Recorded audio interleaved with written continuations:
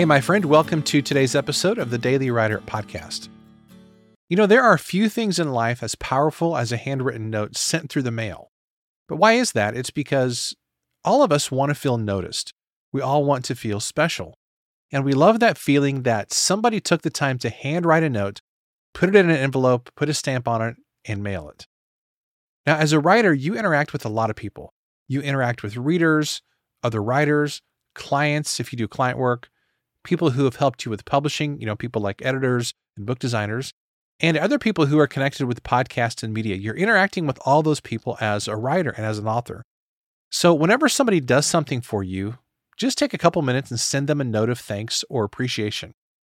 My friend Honore Corder, who is an author, coach, and business leader, she sends a note every day to somebody. She's done this for a long time. And this strategy has been a really powerful way for her to build strong relationships. And it also sets her apart as a person who just simply goes the extra mile with people. Sending a note in the mail does take some extra time, and it takes a little bit of extra money because, there is postage and you have to buy the cards and whatnot. But the return you get for this really small investment is absolutely incredible. People love getting stuff in the mail. Think about it. Whenever you go check your mail and you flip through the bills and the advertisements and all that stuff, what is the one thing that really gets your attention every single time? It's when you get something with a handwritten envelope.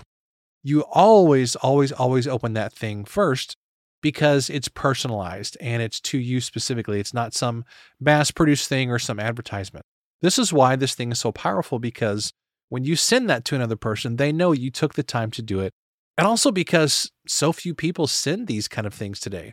When I was a kid, people sent stuff in the mail all the time. But today, because of electronic communication, we don't do it nearly as much. Therefore, it makes it rare and really, really valuable. Now, when you send these cards or notes in the mail, one thing that you can do to add a little bit of extra something to this is include a little trinket like, sometimes I include a little key in mine. Maybe some of you listening have received those from me. I send out a lot of those. I just include a little skeleton key many times in a card or a note, just to remind people of their creative potential and their ability to unlock that within other people, because they're a writer or because they have a business or whatever it is. I always personalize according to the specific person. You can also include something like a bookmark or maybe a Starbucks gift card or whatever it is that really works in that situation. It doesn't really make any difference what you include. The point here is that you took the time to send a handwritten note through the mail.